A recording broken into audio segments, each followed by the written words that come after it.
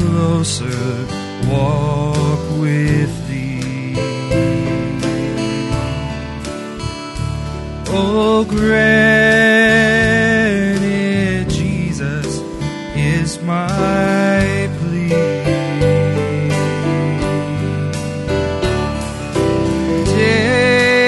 Daily walking close to thee. Oh, let it be, dear Lord, let it be. Now I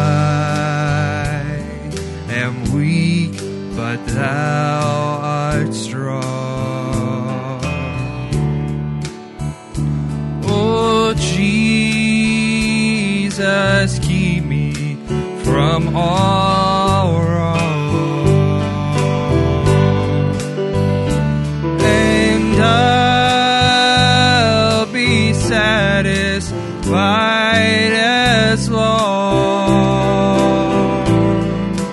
as I walk. Let me walk close to thee. So just a closer walk with thee. Oh, granted, Jesus is my plea. And daily walking close to thee. Oh, let it be, dear Lord, let it be. Now through this world of toil and snares, oh, if I falter, Lord, who cares? Who with me my burdens bear? Oh, none but thee, dear Lord, oh, none but thee. So just a closer walk with thee. Oh, now granted, Jesus is my plea.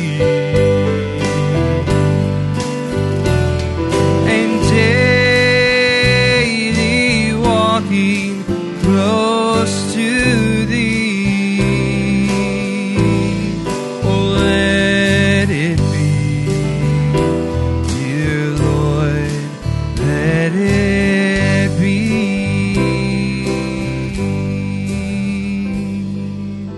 So fill my cup, Lord, I lift it up, Lord. Come and quench this thirsting of my soul. Bread of heaven,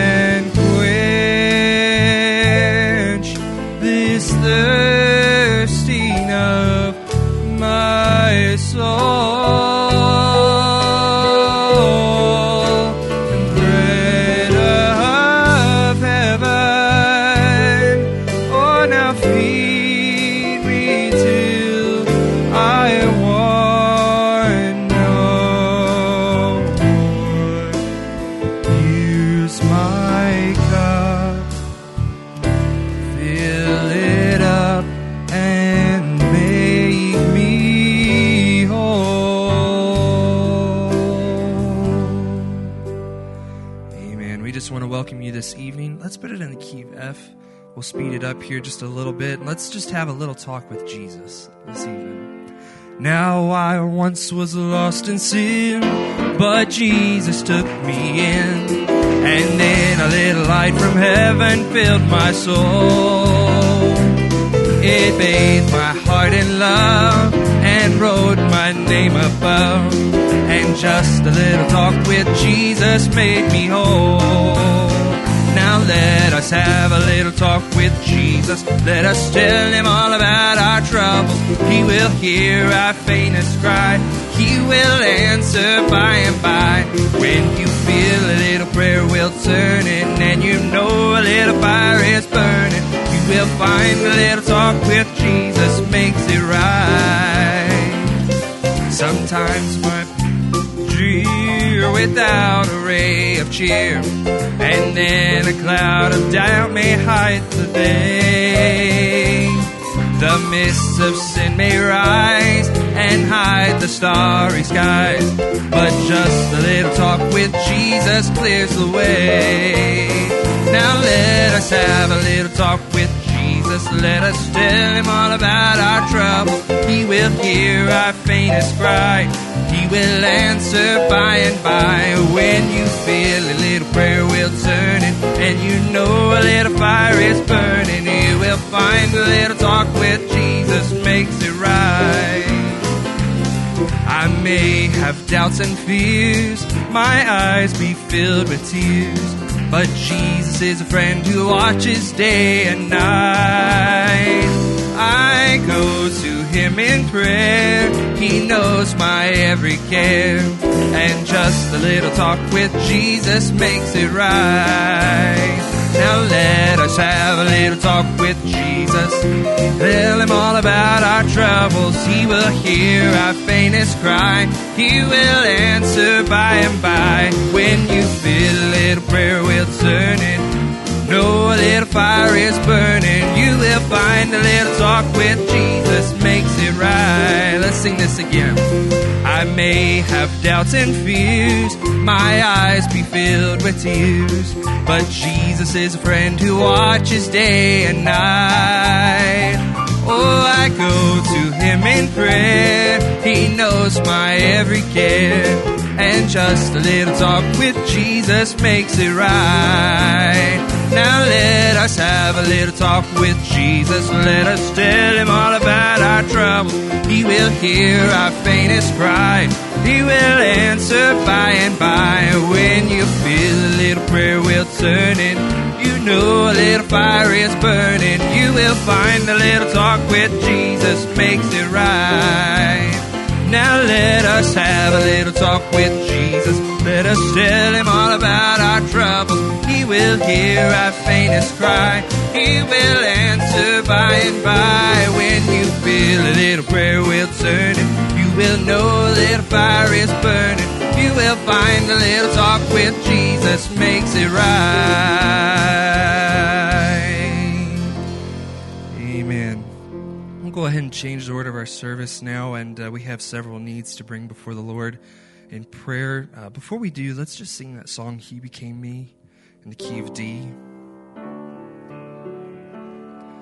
So He became me, that I might become Him by grace.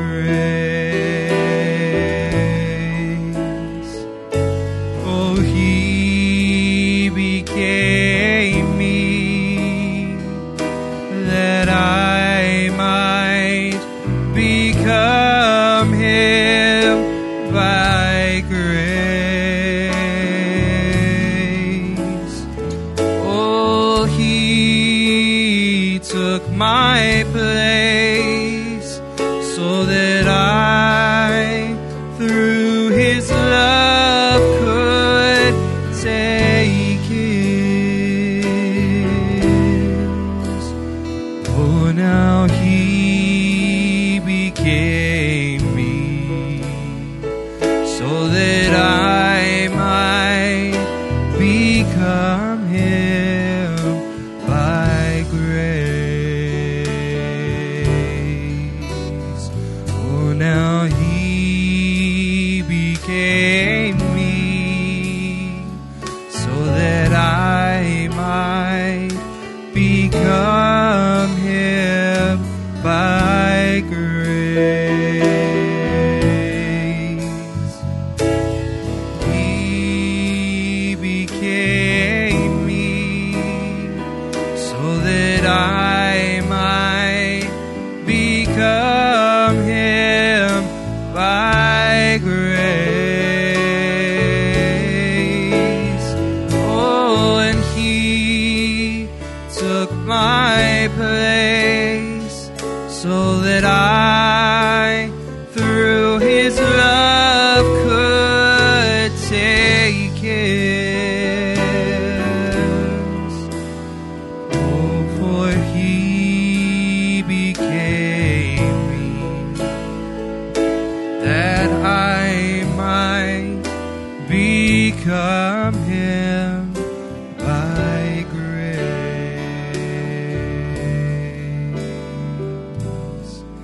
Amen. If you would just continue to play that or something softly, you may have your seats. We have several prayer requests that we have to mention here. If I could also have the deacons be ready to come forward so that we can take up the tithes and offering as well afterwards. We just want to remember Brother Chris Clayville. He is not able to be with us this evening. He's at work. So we just want to remember him. We also want to remember Sister Julia Clayville's brother who is in town, Brother Jeremy Reynolds. Just want to remember him. He's visiting with us, but I believe is looking for work up here as well, so we just want to remember him. We just want to remember Frank and Caroline Hickman, who are the neighbors of the Hugheses, so we just want to remember them in prayer. Also, just continue to remember my Aunt Karen Buchanan. She's still not doing well, so we just want to lift her up in prayer this evening. We just want to remember Brother Matt Cross. He is away traveling and preaching in South Carolina this evening, so we just want to remember him and pray that God will move in on the services there as well. Also, the drums, we just want to continue to remember them with their recoveries that they're going through, so just remember them. Also, I have a request here for Sister Sherry Holly, so we just want to remember her.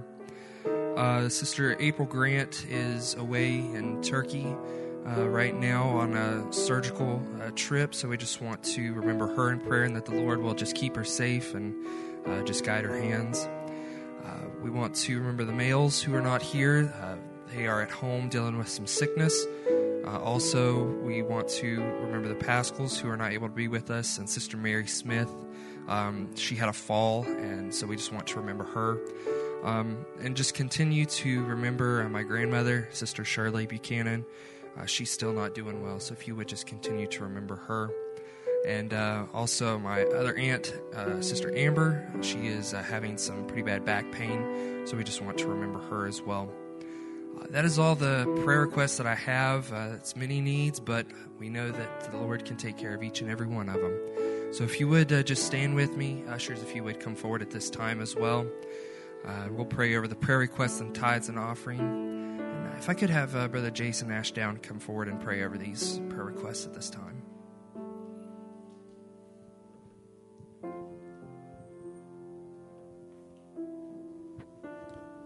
Let's bow our heads. Gracious Lord, we've come this evening, Lord, expecting to hear from you, hear from the throne. And Lord, Brother Mitch has read these many requests, Father. And Lord, we're a needy people. But Lord, we have a place we can come to, cast all our cares, all our burdens, Lord, at your feet. And Father, we're doing that tonight, asking, Lord, that you would just come in a special way. Lord, meet each and every one, Father, and their needs specifically, Lord. And I know something I've always said is when the preaching of the word comes, Lord, may my need be met. May I see you through the word, Lord, and see the answer to my need, Father. And Lord, I just pray for each individual here who's raised their hand, special needs on their heart, Father, whatever their circumstances is. Just ask you to meet each and every one. Lord, we look forward to a glorious time tonight in your word, Lord, and be with the ministers that come and preach to us, Lord. Father, I'm expecting great things, Lord. And as we prepare for the tithes and the offering, we just pray you would bless it. Lord, as it would further your kingdom, Father, may there just be one more soul, Lord. If there's just one more, may we be able to reach out to that one, Lord. We just give you thanks again. Have your way for the remainder of the service. In your name we pray. Amen. Amen.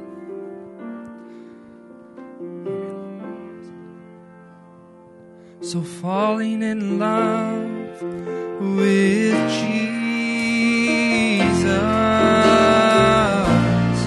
falling in love with Jesus, oh, falling in love with Jesus was the best thing I ever done.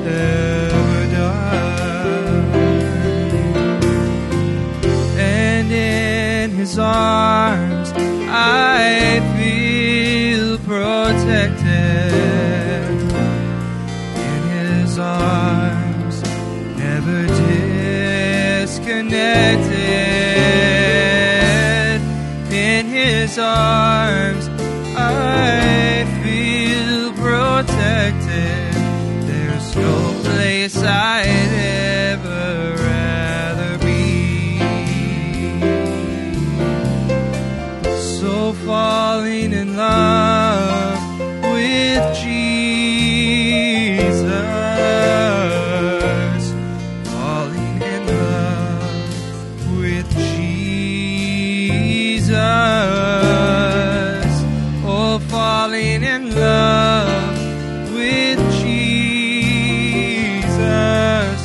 was the best thing I ever done. In his arms I feel protected. In his arms, never disconnected. Oh, in his arms I feel protected. There's no place I'd ever rather be. Amen. Let's go ahead and switch it to the key of G. Just as Brother Barry comes this evening, let's sing that song, Hallelujah, Praise the Lamb. Before we sing that, though, I did miss one thing here. We do have some visitors that we just want to welcome. We just want to welcome the Britons, Samuel, Sister Nadia, Leah, and Noah. We just want to welcome you this evening. So, but just as Brother Barry comes, let's sing this song. Hallelujah,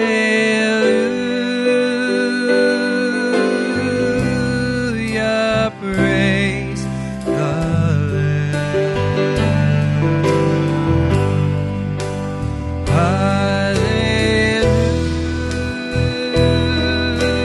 Hallelujah, praise the Lamb.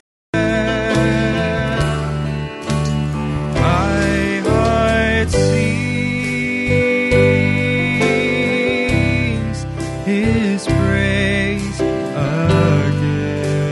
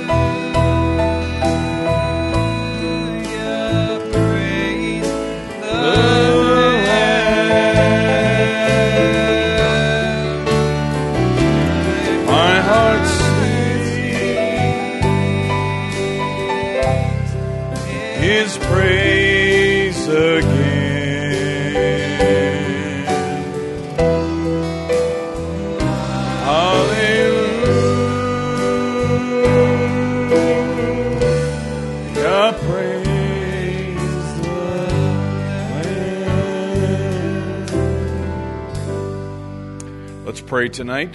We would like to ask you to remember Brother Johnny Reynolds, who's already in the hospital, and tomorrow morning, 6:30 a.m., he's scheduled to go for the aorta replacement, and that's a major surgery. And if you don't mind, we'd like you to remember him in prayer, Sister Doris, and we'll give you updates tomorrow, Lord willing, as we get them. We'll try to get those out as quickly as we can.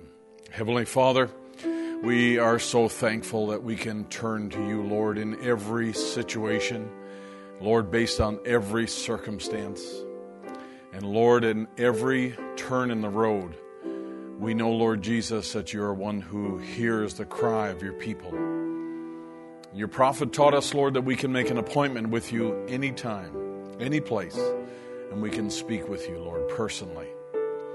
And Father God, I know that one day soon we will come to a place where we won't have to close our eyes to speak to you, but you'll be visible in front of all of us. And Lord, we long for that day. But until that time, Lord, we come to you by faith and know, Lord Jesus, that you're present among us and that you do speak to hearts. You're one who heals broken bodies. And Lord, you're able to lift up the hands that hang down. And in the name of Jesus Christ, I commit our needs to you tonight, Lord, as have already been mentioned. And we lift Brother Johnny and Sister Doris before you tonight, Lord. And I just ask in the name of Jesus Christ that you would be mindful of Brother Johnny and his need tonight, Lord. And Father, you postponed the first procedure. And I believe, Lord, that it's ordained of you, Lord, that he be there today. And I ask, oh God, that you would just draw near to him and take away all nervousness and fear. And Lord, we're asking for complete success in this procedure. And Lord, the very best thing we can do is commit him and everyone who touches him tomorrow. We commit them into your hands. Have your way, we pray. Lord, there are many unspoken requests as well, and we commit them to you. And ask in the name of Jesus Christ that you'd be mindful of them. We ask all of these things in Jesus' lovely name and for your glory. Amen. Amen. I stand. The prayer request. Give me the prayer request, will you? I stand. I'll take it. Holy God, to whom all praise is due, I stand in awe of you. Yes, I stand in awe of you. Lord, I stand in awe of you. Holy God, to whom all praise is due, I stand in awe of you. Let's take your Bibles tonight. We're going to go to, first of all, to Psalm 66. Let's bring up our screen here, please. We welcome all of you this evening here in the name of the Lord Jesus. It's certainly an honor to have all of you. John, bring me up just a little bit. I feel like I'm pushing here, if you will. Psalm 66. I'd like to read this, then come back to it. Everybody, when you find it, say amen if you don't mind. Oh, bless our God, ye people, verse 8, and make the voice of his praise to be heard, which holdeth our soul in life, and suffereth not our feet to be moved. Who holds your soul in this life? God. He holdeth our soul in life, and suffereth not our feet to be moved. Aren't you glad for that? For thou, O God, hast proved us, thou hast tried us, as silver is tried. Thou broughtest us into the net. Thou laidst affliction upon our loins. Thou hast caused men to ride over our heads. We went through fire and through water, but thou broughtest us out into a wealthy place. May God add his blessing. You may be seated. The more I read that scripture, the more wonderful it becomes. Every time I read it, I learn something from it. So let me give you a couple of quick announcements here and updates, and then I want you to lock in with me, and I'll tell you when it's time to lock in, okay? Our Easter meeting is April 8 and 9. Brother David Iverson, pastor in Ghent, Belgium, is going to be with us. Saturday night service, mark your calendars. Sunday morning service, dinner to follow this service on Sunday. Okay, so you should encourage folks to come. I know it'll be a blessing. Let me give you a quick update for Malawi here, and this is the cyclone Freddie, sorry, and it's a cousin. And this has mostly affected Malawi and the southern part of the country there. But Brother Aaron updated us today to a family over here. That's a widow, I assume. It looks like a widow with 8 children. Right? Or is one of them a husband? Okay. And the house behind them was damaged, and it roughly around $300 or so that it was going to cost to fix that. So we were helping that family out there. But that's residual damage from the cyclone that went through. This was one of the news reports that came out. They're now finding people. You can see some blue sky in the background there. But these are people who have been stranded in one way or another. The death toll, I think, is over 500 now, but these individuals were secluded for about 5 days, and so they're finding these people now and bringing them out as we speak. And this is the effort that's going on. So just before I came out, I received these photographs from today in Malawi. Fuel now is in short supply. Matter of fact, a lot of supplies are dwindling out because people are purchasing them, and then all the NGOs and the organizations over there, like UNESCO and Red Cross, are purchasing local supplies, so they're becoming a little more difficult to get. They obviously then become more expensive. You got to go farther to get supplies. So Brother Precious, who's seen here in the white shirt, they went to some early farmers markets today and picked up supplies outside of southern Malawi. And these are just a couple of photos of some of the boys loading rice and beans onto our truck there, the blue truck. And these are beans on the left-hand side here. And they were bargaining and getting those at decent prices there, and then bringing them back to the area. They divided them up into hampers, and people receive those in their basket that they get. So this is ongoing, and we're delighted to see now that the supplies are actually reaching the people. This is the time now. Once the weather clears up and people are able to move around, now everyone gets a sense of how damaged the country actually is and how much of a wreck things are. And so they had to think about the process of rebuilding, starting from scratch in some cases.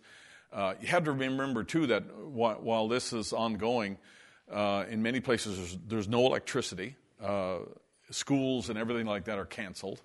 People are not working, so there's not a flow of income that's coming into these families. So very quickly, their resources run dry, and it's quite sad. So we're glad to be able to open up our resources that we have over in the country there and allow the people to receive some relief there. So we're excited about that. And this is just a fraction. Again, our website has the information on there, so you're certainly welcome to go there and take a look and to monitor the progress there. So that's where our updates go. I only do this so that you can see some of the very latest things that are coming in. Let's turn to the Word tonight, and we're going to deal with this one more time. Now, I'm really not in control of this, and I thought last week we had probably summarized everything in relation to this subject. And someone made up this little logo here, or this little image, and I thought it was really neat. And that kind of summarized a little bit about what we were speaking about last Wednesday night in relation to this subject. But one of the things that adoption teaches us is that the bride eventually gets around to doing things God's way. And we're going to look at that again tonight because I want to show you in depth an example here of how somebody who missed doing it the Father's way and what happened, and then how they came around to doing things the Father's way, and everything good began to happen. And so it's a nice, clear illustration of how that actually works. And I think it's an important thing because the principle itself is timeless. It doesn't matter whether you're living in the Old Testament or the New Testament. It doesn't matter whether you're living in the early church or the last church age. Doing things God's way always brings the blessing that a believer will get when God is pleased with what we do. And so it's really important for us sometimes to stop and not focus on the circumstance around us, but rather to look at a situation and determine what would the Father have me do in this particular situation. And based on the circumstances here, we're not going to let the circumstances guide us, but we really do want to know what the Father would have us to do. And that's a principle that we use all of our lives, because we're always faced with challenges, right? We're always faced with making decisions and choices. And so we want to learn how the Father would have us to proceed. Okay? So that's the point here tonight in doing this.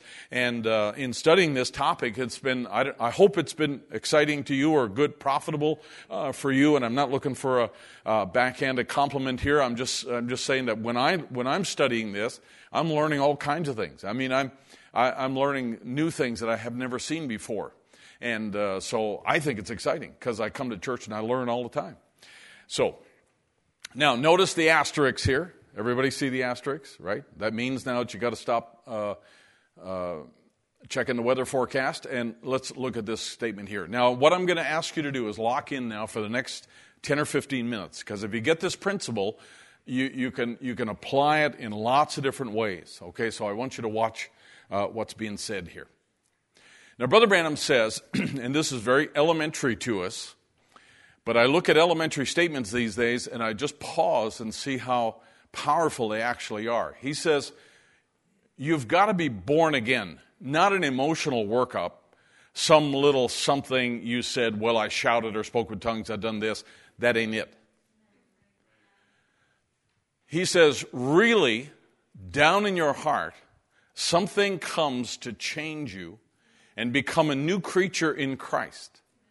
And you receive the person, Christ Jesus. When old things die out, new things are born again. He said, you make things right that you did wrong. You love your enemies. And you pray for those who despitefully use you. That's when you're a Christian. I really like that. He said, really down in your heart, he said, something comes to change you. So it isn't you now, but it's Christ in you that is causing these new things to happen here. And he says, you do the things that are contrary to human nature. So you go and make things right that you did wrong. You love your enemies, and you pray for those who despitefully use you. I mean, that's not what we learn in school, that we love our enemies and pray for those who despitefully use you. You don't learn that on the street, that we turn the other cheek. This is only the school that Christians go to where we learn this, right?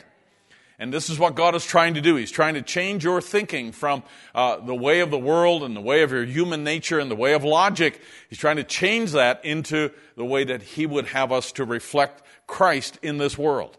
Okay? In the world to come, it's not going to be a challenge. But over here, it's a challenge because that's not the way the majority of people think.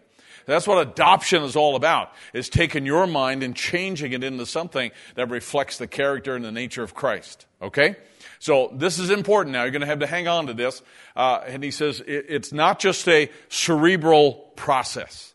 It's not just a mental or an intellectual process. It is a real encounter with God.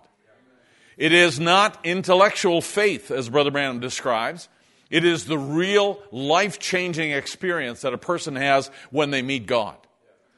And when a person meets God, they don't have to be forced or begged or pleaded with. They don't have to be influenced or persuaded. They don't have to be bribed.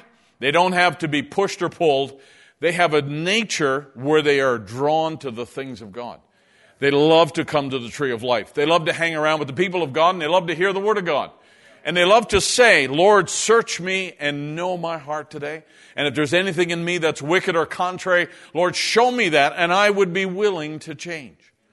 That's what the Glorious Church actually does, and that's what our love really is. But you're not going to be able to do that in a prolonged way until something comes in you that's greater than you.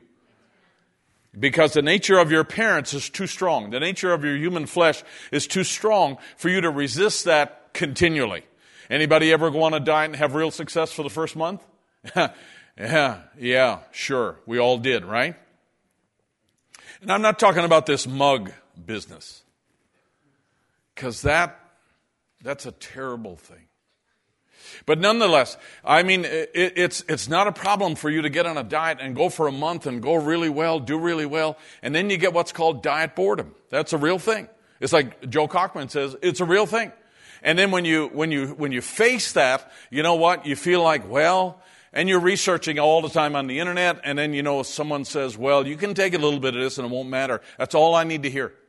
That's all you need to hear. When you hear that, you know what? You just open the gate just a little bit, and then it's over. And it's over. Your human nature, I said all that to say this. Your human, for all the dieters know exactly what I'm talking about. The other people are looking at me and say, what is he exactly talking about? Do I need that for the rapture? Your human nature will do well until there's a little bit of a loophole. And there's a little bit of a crack in the wall. There's a little bit of an opening there. And then all of a sudden we find ourselves falling back on human nature. And you know what? You will do that. As good as you are and as sincere as you are and as desirous you are to do the right thing, let me tell you, our human nature is a powerful thing. Our human nature is a powerful thing. And all I'm saying to you tonight is that the nature of Christ is more powerful than the human nature that you have. And if it wasn't for that, we would not be able to make changes. We would not be able to do the things that are contrary to logic, to make things right, that you did wrong, to love your enemies and to go the extra mile, pray for those that despitefully use you and persecute you. You wouldn't be able to do that in a prolonged way. All right? And he says that's when you're a Christian, when you see that happening. All right, a couple of other statements now. And in doing that, we know that there are decisions that we need to make. There are things that we need to choose, and there are forks in the road that come our way in life when we begin our Christian journey. And so that involves making decisions. And because we don't know the future, we are relying on the Holy Spirit to lead us to make right decisions at every turn in the road. Isn't that? I mean, that's obvious. So Brother Branham says now, and these are two screens here about decisions. He said, your decision might come now, and if it's come now, you better answer it. In other words, if the Holy Spirit's calling you, you better respond to that. And you say, well, brother, I'll make a decision someday. He said, you got to make it, and right now's the time to make it. So don't put that off. You have to make a decision whether you're going to get married or not. And it might come, some people saying it this way, you mustn't get married. And some say, well, you better get married. And one say, well, you're happier if you're married. And other would say, well, you're cutting your throat. All these different things. He said, but you got to make a decision one way or the other. Right?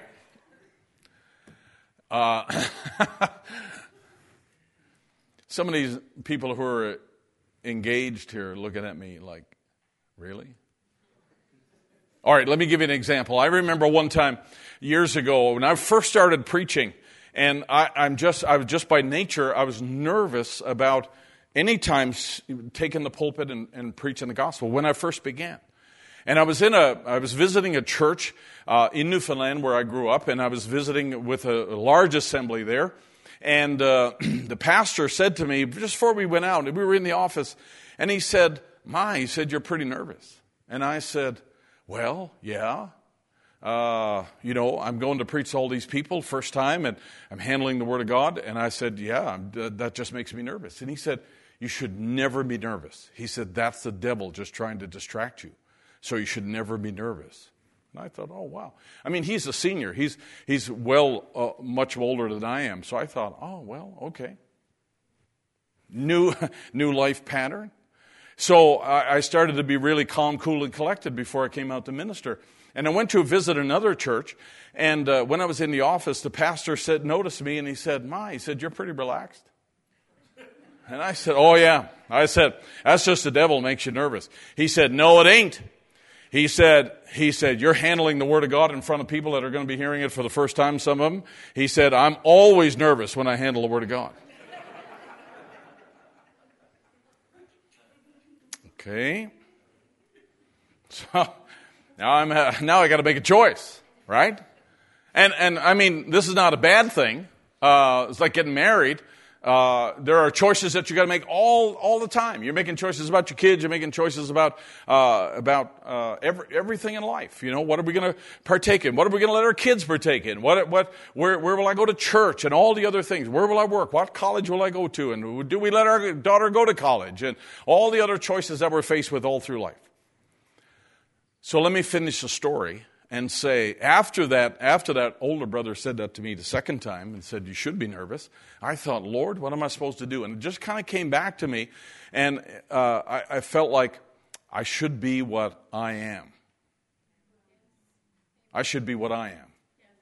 And I'm not trying to be like somebody else, but I should be like I am. And I will tell you, sometimes I'm really nervous coming out. Sometimes I'm really nervous coming out here to preach. And other times I'm not at all. Hey, let's go. You know, let's get there. And a lot of times it's the way the Spirit is moving already in the service. And you don't realize that when you come in and you take a little bit of time to pray and you set an atmosphere and then you begin to sing and everybody comes into kind of a unity in the church, you don't realize how important that is. But I will tell you, whatever happens out here, I can feel it in there. That is really true. And a real minister who's sensitive feels what that congregation is actually, you know, how they react to, how they respect the word and so forth. That is something that goes on in the spiritual realm that you do not see. And so somebody who's coming to minister steps into that atmosphere, and you know they have to deal with that in one way or the other. So I thought the very best thing I could be is myself, and I've always tried to be true to that. But the point is this, that decisions need to be made. And there are some things that you cannot put off. You can't kick that can down the road. You gotta deal with it. And we need to make good decisions. Well, in order to make good decisions, especially in the day that we're living in today, and if you've got children and you're making decisions, and if you've got thoughts about, you know, whether our kids go to college, I mean, that's a really important decision. Do we get our children a phone? That's a really important decision. Because that's a life-changing event. Going to college is a life-changing event for most young people. And, you know, there are lots of things involved in those steps that we take. So as parents and as young people, we need to really be led of God to make the right decision. Brother Branham says, now you and I can make a decision, and maybe after we find out we were wrong. So we make another decision, and hopefully it's a better one. And later we find out we was wrong there. And we make another decision because we're finite human beings of the earth, creatures of time. But God is infinite. And so He cannot make better decisions because every decision is the best. Every decision is perfect, right? So when it comes to decisions that God has made, it's really important. It's really important to recognize that all of His choices are perfect. And so therefore, we do not make decisions like He does. His ways are higher than ours. All right, let's apply that. Is that all right? All right, take your Bible. Let's go to 1 Samuel chapter 27. And we're going to look at David for a little bit here, and this is a well-worn story. Our fingers will go to this story quite easily because we've talked about it a lot. 1 Samuel chapter 27. We're going to look at some of the insights that we're allowed to see in the life and the heart of David in this circumstance that we find himself in. Think for a moment here. David is in a place where he knows he is to be the next king of Israel. He is God's choice for king of Israel. And God specifically sent Samuel and anointed David. There's nothing, I mean nothing, can prevent this from happening. But David now is not running into an easy path to this place on the throne. He's running into opposition at every turn. As a matter of fact, the opposition becomes so great that he actually decides to leave Israel. To leave Israel is a big deal for a Jew. When you're supposed to be living in Israel, the decision to leave Israel is a big deal. It's like someone deciding that they're going to leave the church today, or the message, or something. I mean, because Israel to a Jew, the land of Israel to a Jew, is the same as the word to us. It is the promised land, if you like. It is the place where Jews belong, and the word is the place where the bride belongs, right? It is that place. And so David experiences this opposition so great that he actually decides to leave the country. And this is what he says in 1 Samuel chapter 27 and verse 1. And now David said in his heart. This is David thinking now about this. Nobody's telling David that he has to go. Nobody's telling David to get out of the country. Nobody's telling David to run for your life. But he says in his heart. So this is his thinking now. And I want you to be David tonight for a few minutes. He says in his heart, I shall now perish one day by the hand of Saul. That's absolutely false. Because David's been anointed to be the next king of Israel. He cannot not be the king. Because God's made a promise. And God always fulfills his promises. Isn't that right? So he's thinking incorrectly here. He's depressed enough, or he's discouraged enough, that he's saying, you know what? I'm going to perish one day by the hand of Saul. And there's nothing better for me to do than I should speedily escape into the land of the Philistines. Wow. You know what the word Philistines means? I didn't know this. The word Philistine means to wear down or to roll or wallow in self-pity. The Philistines were there just to wear down Israel. You know, when when Goliath got out there, and the Bible says that he came out every day. He came out every day, and he was just trying to wear down the Israelites. That's what he was trying to do. He was trying to erode their confidence. And so David says, you know what? I look at things so bad. My circumstances are so bad, I'm going to go out into the place of where things are really worn down. And there's nothing better for me to do here. And Saul shall despair of me to seek me anymore in any coast of Israel, so I shall escape out of his hand. The way that I'm going to deal with this problem now is I'm going to run away. I'm going to escape. And David arose, and he passed over with 600 men that were with him unto Achish, the son of Maoch, the king of Gath. And he says, this is the way I'm going to handle this. I'm going to run away. Now, I want to stop and just say this to you this evening here. There are many, many times in our lives, and I'm being very honest and I'm being very transparent. There are many times when you would just like to close your eyes and open them and be in another place. We'd like to run away. We'd like to be in a different place. And that is called escapism. It's not suicidal thoughts. That's a different thing. And I don't want to dwell on that tonight. But escapism is simply that idea, I can't take it anymore. I can't handle this pressure. I got to go. I got to get out of here. I just want to open my eyes and be on a desert island somewhere, just me. Anybody ever been there? You don't need to tell me. Because all of us feel like from time to time, this is overwhelming. I don't have answers. And this is what David is saying. He arose, he passed over, he went outside the country, and it says, and David dwelt with Achish in Gath, he and his men, every man with his household, even David with his two wives, Ahinoam and Abigail. And then it was told Saul, verse 4, watch, it was told Saul that David was fled to Gath. Did he pursue him? No, he did not. He sought no more again for him. You know why? Because Satan knows a defeated Christian is no longer a threat. Satan knows a defeated Christian is no longer a threat to him. And you know what he did? He said, hey, he's gone. He's outside the land of Israel. I'm going back to the palace. He did not have to pursue David, because now David was actually taking care of this himself. A defeated Christian is no longer a threat to the kingdom of Satan. Satan will pursue you when he perceives you to be a threat. Satan will antagonize you. Satan will antagonize me. And he does. He does through family. He does through situations. He does through, different things that happen in your life. Sometimes they're the freak or the fluke thing. We call it that. They're just the fluke things that happen. They're not fluke things at all. Brother Branham said, just in the same way that, remember he was out sighting in the gun that the brothers took for him and rebored the gun? Remember that? Somebody trying to do something good for Brother Branham, and they took the Weatherby Magnum and they rebored it. And when you're dealing with, I don't know much about guns, but I do know this, that when you're dealing with a Magnum, you want to make sure you got it right, because Magnums hold a bigger punch than regular, normal rounds of ammunition.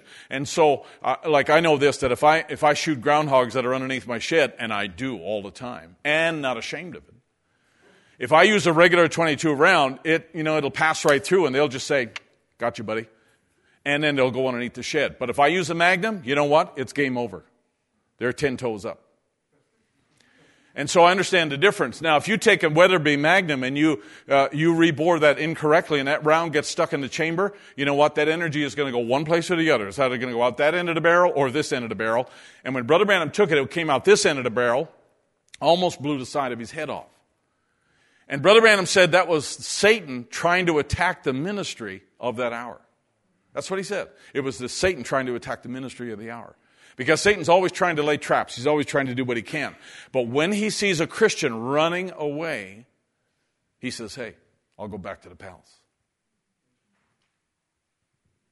So now here's David putting himself in a position outside the land. I'm sorry, this is not real clear, but the last red dot over on the left-hand side is where Ziklag is.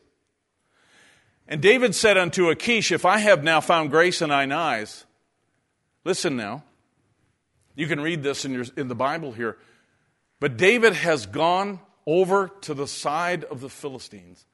He's gone over into the land of the Philistines, and this is over in the place where Goliath came from, and Gaza today is over on that side, and that's that same countryside. And David said unto the king, "If I have now found grace in thine eyes, let them give me a place in some town in the country. Tell me where I'm supposed to be." Because David doesn't even know at this point where he's supposed to be. Man, this is a man who's to be the next king of Israel, and he doesn't even know where he's supposed to be. So he goes to the king of the Philistines, not the Philippines, and he says, "Let them give me a place in some town in the country that I may dwell there. For why should thy servant dwell in the royal city with thee? Why should I dwell in the same place with you?" He said, that could be misconstrued as some sort of competition or something else. So he said, "Just give me a place to go. Just tell me where I'm supposed to be, and I'll just go there and I'll live in peace." But he said, "I don't want to be in a city. I want to be in the country." That's what he said. Because you know what? Things are a little bit more peaceful in the country, so that's where I want to be. And he asked the king, "Would you direct me and tell me where to go?" I mean, that's pretty amazing. Then it says in verse 6 that the king, Achish, gave him Ziklag. And he says, "Wherefore Ziklag pertaineth unto the kings of Judah unto this day." It's interesting that Ziklag was not a part of Israel at that particular time, but today it is, because it became a part of the inheritance of David, and it never went back into the hands of the Philistines ever after that. So it says in verse 7, and the time that David dwelt in the country of the Philistines was a full year and 4 months. So 1 year, 4 months, he's dwelling there. And David and his men went up and invaded the Geshurites and the Gezerites and the Amalekites. For these nations were of old inhabitants of the land as thou goest to Shur, even unto the land of Egypt. So this is the route, this is the pathway down to Egypt. And I've driven that in vehicles before. And it is the shortest way. It is the way that the children of Israel did not go, because they would have wound up in the promised land under Moses a lot quicker had they gone this route. But there would have been battles with the people of Gaza. So therefore, God led them around the longer way, because they were not ready for the battles. Because God never put you in a battle you're not equipped to fight. And so he led them around. And you remember that in the book of Exodus 13 and Exodus 17. You'll find that. And so the king says, "All right, David, you take this particular city. It's yours, just a little hamlet. Today it's just an archaeological dig, and you can live there." And they did. They brought all their families and all their goods and stuff, and they set up shop in Ziklag. So David is living here now, and he's assuming that he's kind of free from this trouble that he continually faces in the land of Israel. He figures he's free from this pressure that Saul is bringing on him continually. He figures, I'm going to take the path of least resistance and I'm going to go where I think is best for me. Now, I want to say this. We're talking about the subject of adoption. And adoption is learning to neglect your way of seeing things and learning to do it the Father's way. The Father's way is not always our way. The Father's way is not always the easiest way. But you know one thing about the Father's way, it is the Father's way. And if you do the Father's thing, you know what? The Father can pour out the blessing upon you because you did it His way, just because it's His way. Like if you pay your tithes, it doesn't always make sense that God put His money into your hands, asks you to give it back, and blesses you because you gave Him back His money. If God told us to give a portion of our money back to Him, I get that. And if we sacrifice and gave a portion of our money back to God, then you know what? In the biblical thinking, for God to bless somebody who does that and sacrifices like the widow's mite, you know what? Hey, I get that. But tithing is not like that. Tithing is God's money in your checking account, and it sits there until you give it to the right place. And when you do, God blesses you for giving God what's God's. Figure that out. God loves to find channels of blessing, and that's what that is. And in this lesson that we're doing in the subject about the subject of adoption, it's learning to do things the Father's way. But David is in a place where the circumstances have become so overwhelming, and he's so wanting to open his eyes and be in another place. He wants to live in a quiet, peaceful place where he can avoid this conflict, he can avoid this training, he can avoid this king, he can avoid the trouble. And my goodness, if God wants to make me king, he can take Saul out of the way. Why can't he just snap his fingers and change everything? After all, he's God. Why doesn't he do that? Why doesn't everybody get their act together? And goodness sakes, then I'll be happy.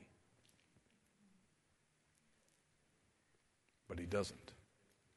God doesn't always do that. Because David had to learn a lesson in his wanderings. And in his experience, David had to learn a lesson. And that was to touch not mine anointed and do my prophets no harm. So he had to learn that God has a season for everything. And God has a way of doing things that are always best. And so David, in his frustration, and I'm not saying that shame on David. I'm not saying that at all. Because we're David tonight. We're all David tonight. I said we're all David tonight, and we all go through times where we don't want to face this. We don't want to deal with this. And you know what? We would so much love to be able to respond to the circumstances and go the path we think is of least resistance. There are times when we all go through that because we're human. And David said in his heart, as we read in chapter 1, or verse 1 of that chapter there, that I'd like to go there. So the king says, all right, take Ziklag. I think that's interesting. I think it's symbolic because of what the name of the town actually means. And here it is. Here's what you need to understand. Ziklag actually means to press. In the Hebrew language, it comes from a verb, and without going into the lesson, trust me on this, it means to press, to squeeze somebody or something to reveal what's inside. It's actually similar to the process whereby they make copper. And when they take copper, they put it in a smelter, and they will pressure it down, boil it down, heat it down, until the only thing that's left is the copper, and that's what they take off the top. The rest of it is slag, and they'll take the copper that floats to the top. But the copper only arises out of all of the heat and the pressure and the frustration and the mistakes and all the other things that go on. And out of that melting pot comes something valuable. So Ziklag, ironically, is not a place of peace. This is not Jerusalem. Salem is the word for their spelling of the word shalom. This is not Jerusalem. This is Ziklag, which means David, without knowing it and without asking God's leadership, he steps right into the pressure cooker. And now he's pressed because God's going to reveal what's on the inside. Now, we don't choose these things. We don't press God to say, Lord, if you don't mind, send me to Ziklag tomorrow. If you don't mind, I'd really like to go into a place of pressure. We don't pray this way. We don't ask God for this. But David finds himself, because he's not doing things the Father's way now. He's doing things according to his own heart and his own thinking. And based on the circumstances, he's wanting to get out of town. And he goes to town, asks this pagan king, where should I be? And he says, let's put you over here in the pressure cooker. David says, all right, great. You know what? It's a very unpopulated place. Let's go there. Seems like life is simple over there. Everything's going to be okay, at least for a season, and it's going to be all right. Well, let's look how that went. Let's look how that went. If you don't mind, look over here in the following chapter, verse 30. Chapter 30. And it came to pass when David and his men were come to Ziklag on the third day, that the Amalekites had invaded the south, and Ziklag had smitten Ziklag and burned it with fire. Without going into all the story, and you can read it yourself to fill in the background, Saul dies, and David is still over on the side of the Philistines over here, and they're pressuring him. The Philistines are actually pressuring David to fight with them against Israel. Because David's living in Ziklag, and he's living in the area of the Philistines, they're actually coming to David and saying, you know what? We have several battles going now at the same time. We need your men. We need you. And so we want you to come and join forces with us. And if you don't mind, we'd like you to fight on our side because you're living in our territory and you've come to us. We haven't gone to you, but you've come to us. And we want you to fight on our side. But the problem is that we're going to have to be fighting against Israel. David's in a sweat because he knows, hey, I've messed up a lot of things, but I don't want to mess this up. I don't want to fight against God's people. My goodness, I wanted to get away. I want to get away from the struggle, not to enter into a very complex struggle now. I don't want to go back against my own people. Imagine, how do I put my head on the pillow at night and the next morning I got to get up and use my sword against my people, my fellow people, the Jews. The men out of the tribe of Judah and the city of Bethlehem. How could I do that? And David's in a sweat. He's in a pickle. You know why? Because he's living in Ziklag. So David then, he's got the Philistines on this side pressuring him. He's got King Saul on the other side, who he's running from in the first place. And because he is driving out the Amalekites and all the other tribes out of that area where he's living, the Amalekites seek revenge, and they come back when David and his men are out of Ziklag. All the women and children are still there, minding the house. And David and his men are off fighting. They're off in the wilderness. And the Amalekites come and they take all the women and children and all David's goods and they run off with them and say, look what we've got. So now, if you don't mind, we've got David in Ziklag. He's got a problem with King Saul. He's got a problem with the Philistines. He has a problem with the Amalekites. And if you read down in the story, they want to kill David. David's own men are so upset. Read with me in verse 3. So David and his men came to the city, and behold, it was burned with fire, and their wives and sons were taken, their daughters were taken captive. And David and the people that were with him lifted up their voice and wept until they had no more power to weep. Imagine being in the place where they were so drained from this calamity. And David's 2 wives were taken. David had skin in this game. And he was so greatly distressed, for the people spake. Oh, look at verse 6. And David was greatly distressed. What an understatement. For the people here are his people. The people here are not Philistines and they're not Amalekites. The people here are not King Saul. The people here are the 600 that followed him no matter what. And now everything they have is taken and gone. You know why? Because somebody's not doing things the Father's way. Are you following me? Remember I told you that obedience affects more than just you. When a man obeys God, his whole household is blessed. When a pastor obeys God, the whole church is blessed. When a king obeys God, that nation can be blessed. And I'll tell you, when somebody disobeys, there's also a residual effect as well on other people. And now here's David, and all of his family, his 2 wives are gone, and his stuff is gone, and all of his soldiers who stood faithfully with him, their families are all gone, and their stuff is all gone. All my savings is gone. Everything is wiped out. And they're looking at David because they have nowhere else to turn. They know exactly why this is the case. And the people spake of stoning him, because the soul of all the people was grieved, every man for his sons and his daughter. But David encouraged himself in the Lord.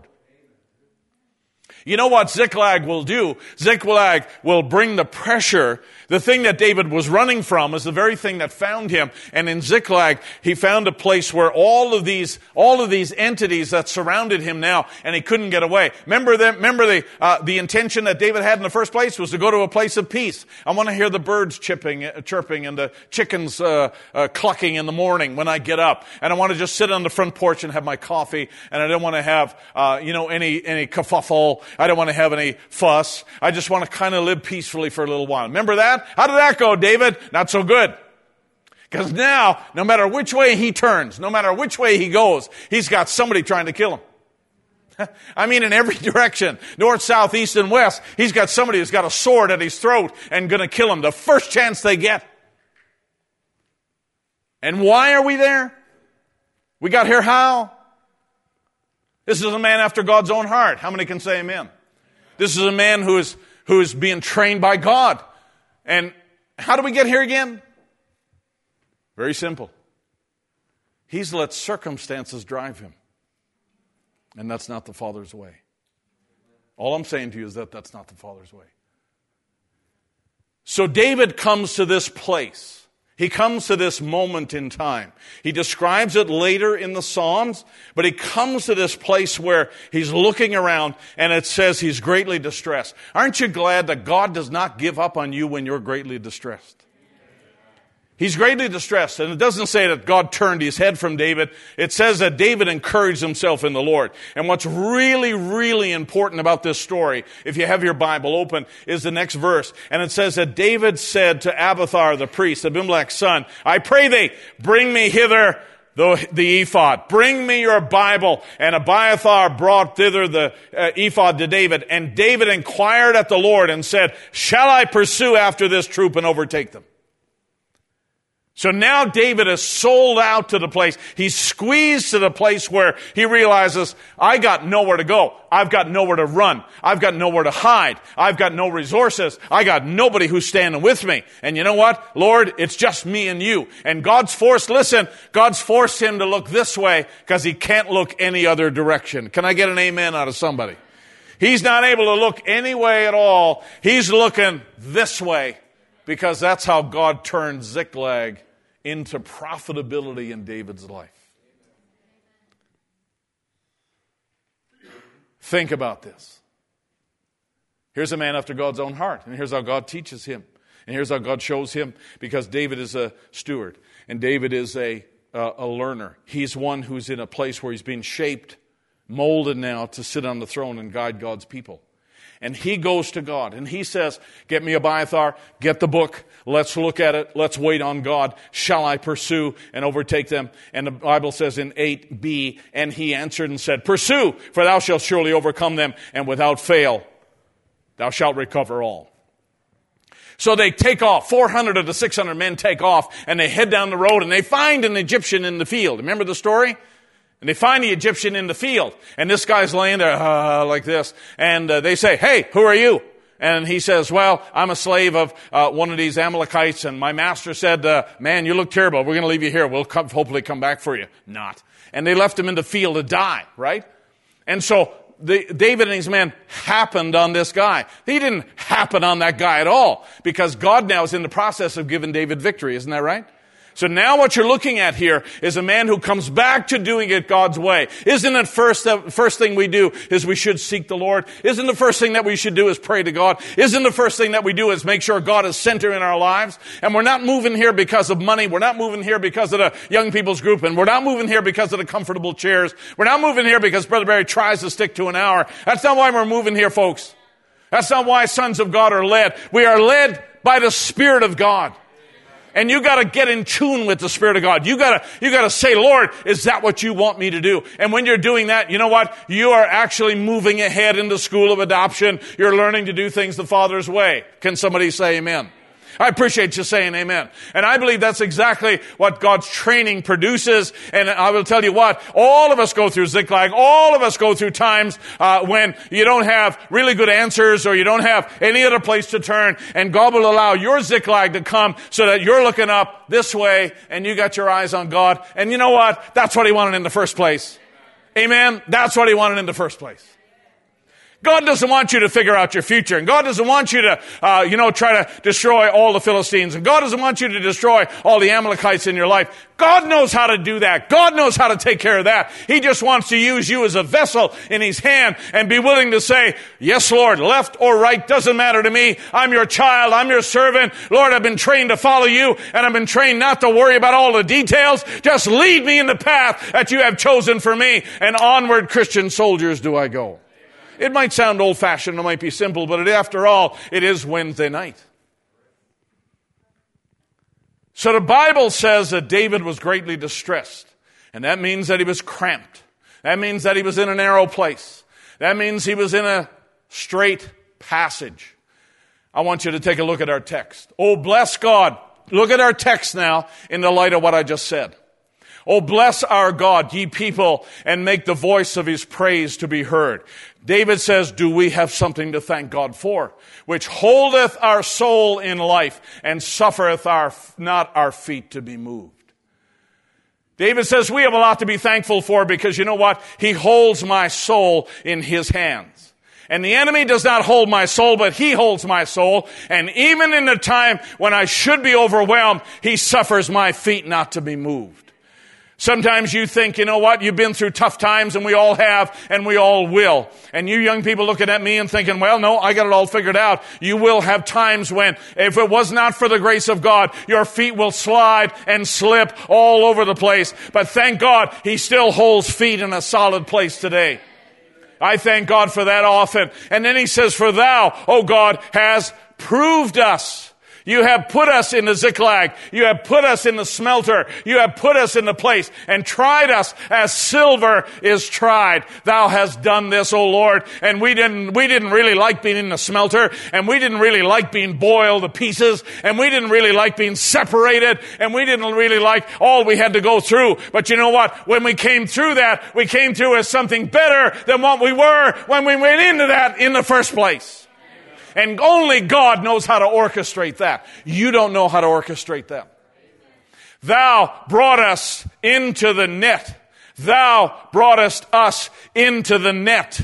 God actually allowed you to go into the net, and Thou laidst affliction upon our loins. You say, well, hey, the pastor's made my life miserable, and people in this church have made my life miserable, and my boss makes my life miserable every day. I remember telling you stories about my boss. His name was Ivan. I nicknamed him Ivan the Terrible, because truly he was Ivan the Terrible. And I saw him break up furniture because we had made a mistake in the plant, and he had done all kinds of things. I mean, I saw him do some terrible things, and we called him Ivan the Terrible, and I still call him Ivan the Terrible, because it was really terrible what we had to go through. And I will tell you this, sometimes we think, well, and I was serving God back in that day, and I will say this to you today, that you might have somebody breathing down your neck, or you might have problems in your life. Let me tell you something, that's not something that maybe you brought on yourself, but God actually lays affliction upon you. And you know what He's doing? Not to break you. And God does not delight in your suffering. God does not delight in your frustration. And God does not delight at all in your sickness. He's a healer of all of our diseases, isn't that right? But God knows how to bring out the fact that you're looking to something else instead of Him. God knows how to bring out the fact that you got your eye on something else. And sometimes what you have your eye on is an escape. I said, sometimes what you got your eye on, I can get out of this. I can go here. I can do this. I can get away. How did that go for David? Verse 12, thou hast caused men to ride over our heads, and we went through fire and through water. We went through the fires and the floods, but thou brought us into a wealthy place. Glory to God. Thou brought us into a wealthy place. Brother Branham says, the Lord searcheth the reins. And the word search means to track or follow up. And God tracks down our thoughts. Are we okay? I'm just saying what he said. God tracks down our thoughts, and he knows what's in your heart. He sees our works, which are a definite manifestation of what lies within us, because it's out of the heart that proceeds either righteousness or wickedness. Our motives, our purposes, all are known unto him as he watches every action, and there is no fear of God before the false vine, and dearly shall they pay. Let all who name his name so live as becometh HBTites. No. They're called H-bites. No, that's not how we're called to live. We're called to live as becometh saints. And you know what? Saints, if I understand it right, saints are not perfect. Saints are not flawless. I mean, at least to humankind. Hello? Saints are not flawless. We make mistakes. Saints can get their feelings hurt. Saints can have people say critical things about them. Saints can have their checks bounce, because saints' checks bounce too. They bounce just as high as the other checks that bounce. Saints get into car accidents. Saints have tough things happen to them, right? All of these things happen to saints too. But you know what saints have got? They've got this other thing in them, which is not a thing at all. It's the person, Brother Branham, we talked about in the first quote, where Brother Branham says, you've got to be really born again. And he said, that's Christ Jesus in you, changing you, and asking forgiveness, and making things right, going the extra mile, turning the other cheek.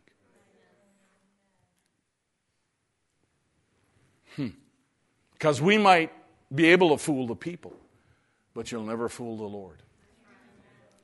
I was at Full Gospel Businessmen's in California, and Brother Branham said a Baptist boy, Danny Henry, came up, put his arms around Brother Branham, and he said, I want to pray for you. And when he did, he broke out speaking in tongues, and this is what he said: because thou hast chosen the narrow path, the harder way. Anybody remember this?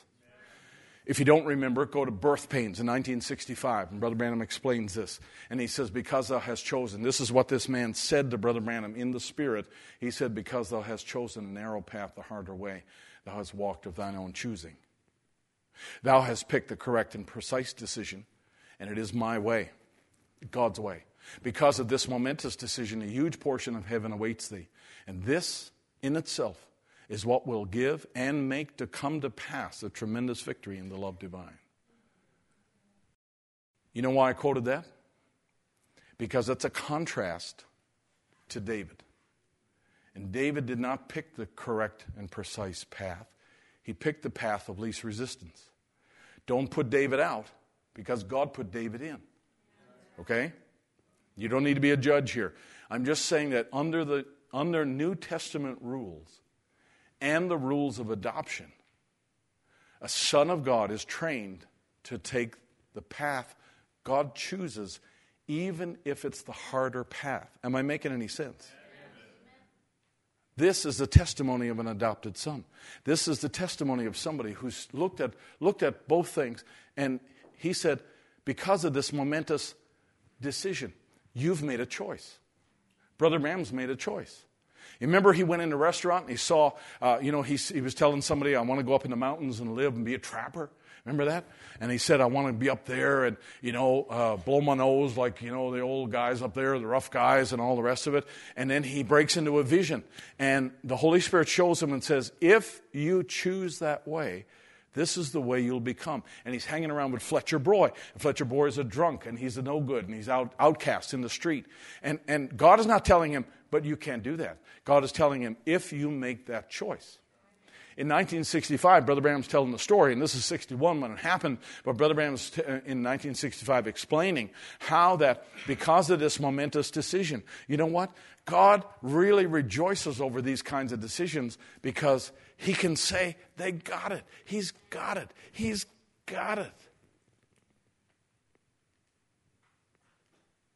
Brother Branham's got it. He's looking at two paths. One is easy, one is tough. And he's taken the tough one because it's my way. You know what that is? That's a victory. That is a victory for God to look at a man who made in the past bad decisions. And it cost him his wife and daughter. Are you following me?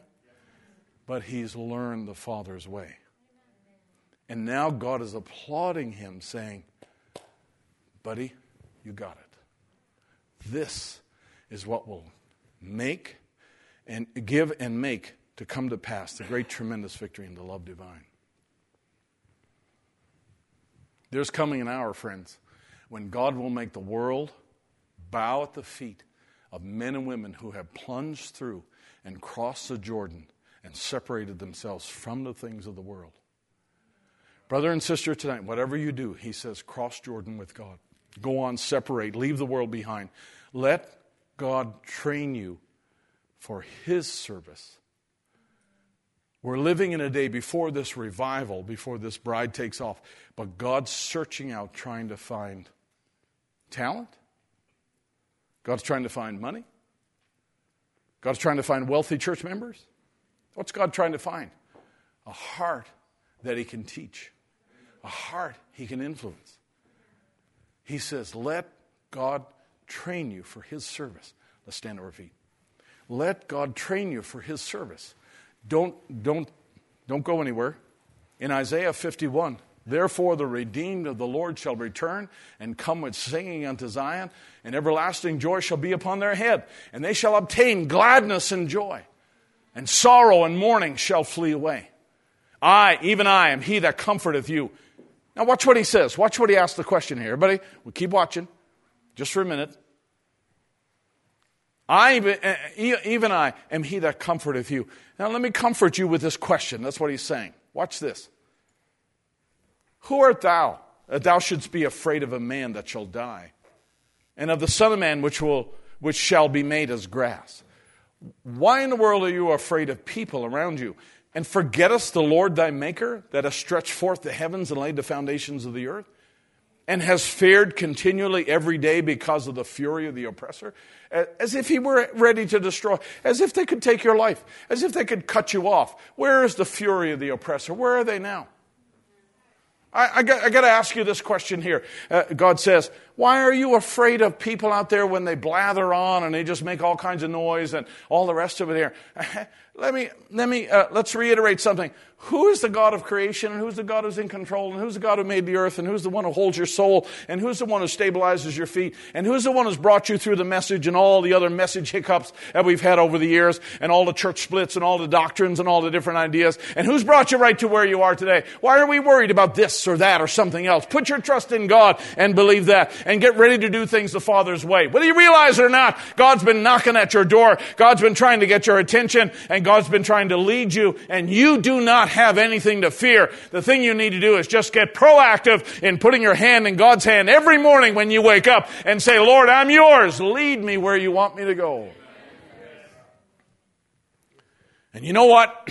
I think when you do that, you're a candidate for adoption graduation. Hallelujah. All right, Brother Keith, let's play something we can all sing and be happy that we came to church for. Let's all sing something and give praise to God, because that's what God is. That's the question he's asking. Why don't you realize You're not in control. Your critics are not in control. Your detractors are not in control. I'm in control. I made it all. I sustain it all. I stabilize your feet. I govern your soul every day. I watch over you.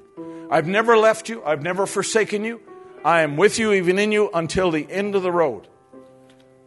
You have really nothing to fear. You have nothing, absolutely nothing to fear. Every praise is to our God.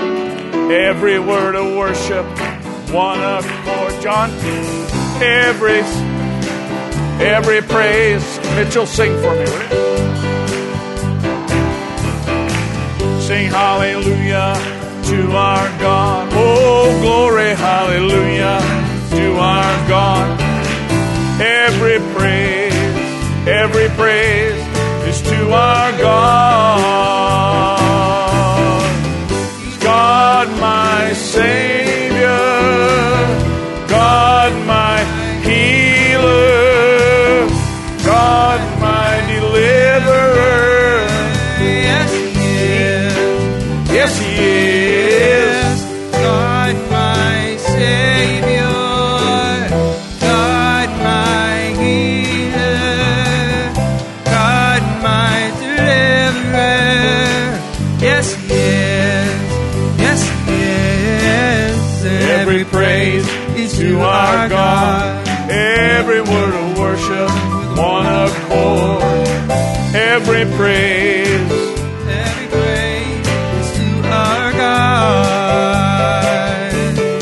Sing hallelujah to our God. Oh, glory, hallelujah is to our God. Every praise is to our God. He's God my Savior, God my healer, God my deliverer. Yes, He is. Yes, He is. God my Savior, God my healer, God my deliverer. Yes, He is. Yes, He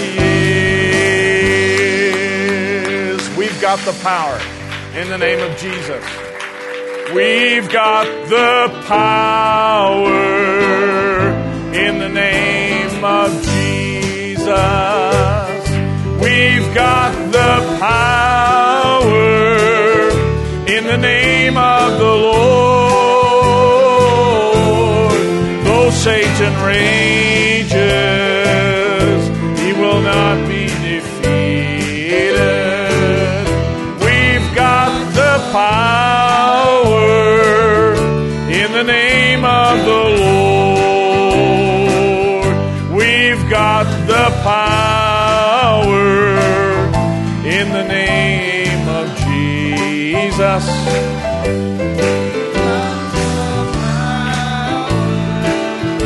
In the name of the Lord, though Satan rages, we shall not be defeated. Well, we've got the power in the name of the Lord. God will make a way where there seems to be no way. It works in ways we cannot see. He will make a way for me. He will be my guide. Hold me closely to His side. Love and strength for each new day. He will make a way. Yes, God will make a way. One more time. My God will make a way where there seems to be no way.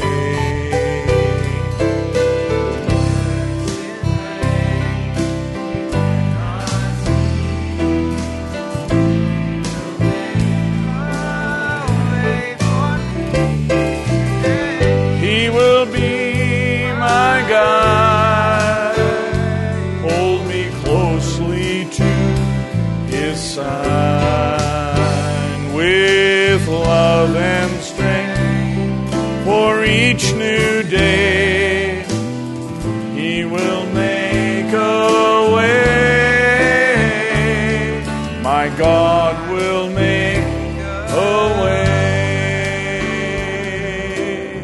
Heavenly Father, as we bow in your presence tonight, Lord, we can say it's been good for us to be in your house. Because, Lord, we're learning as we mature and as we grow through this, Lord, we're learning the Father's way. We learn from these examples.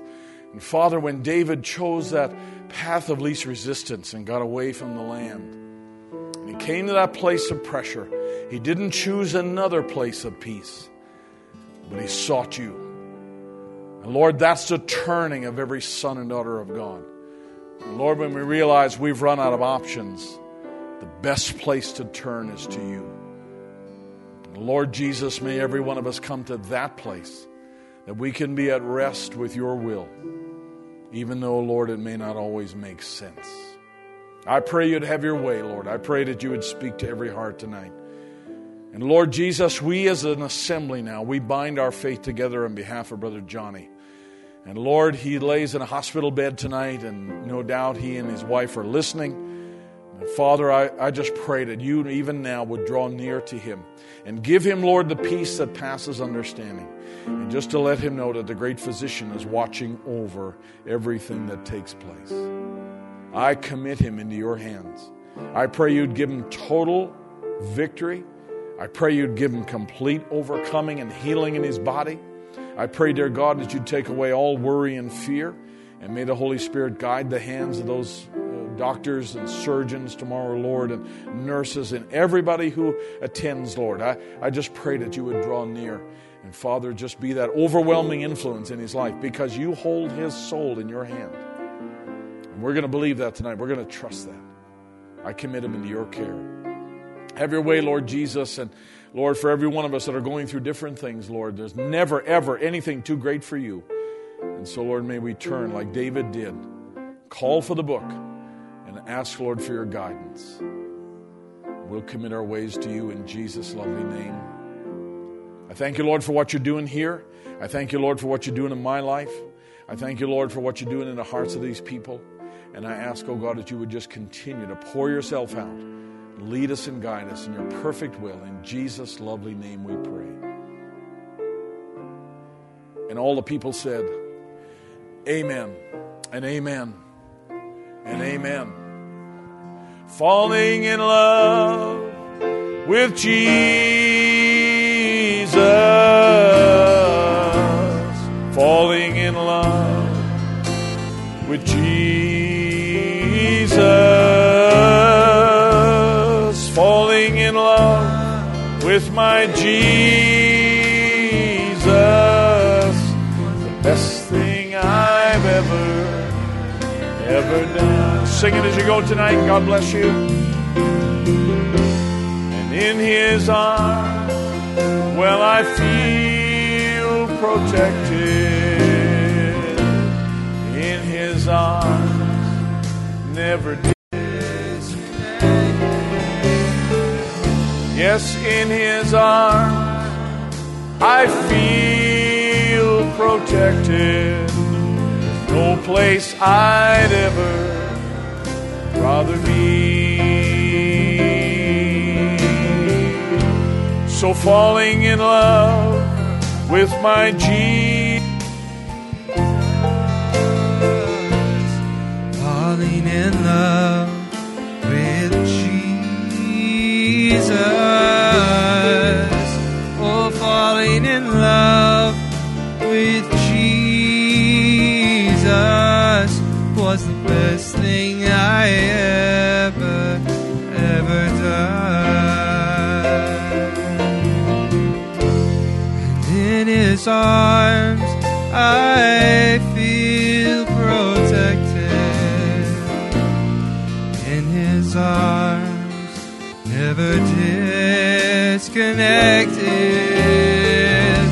Oh, in his arms I feel protected. There's no place I'd ever rather be.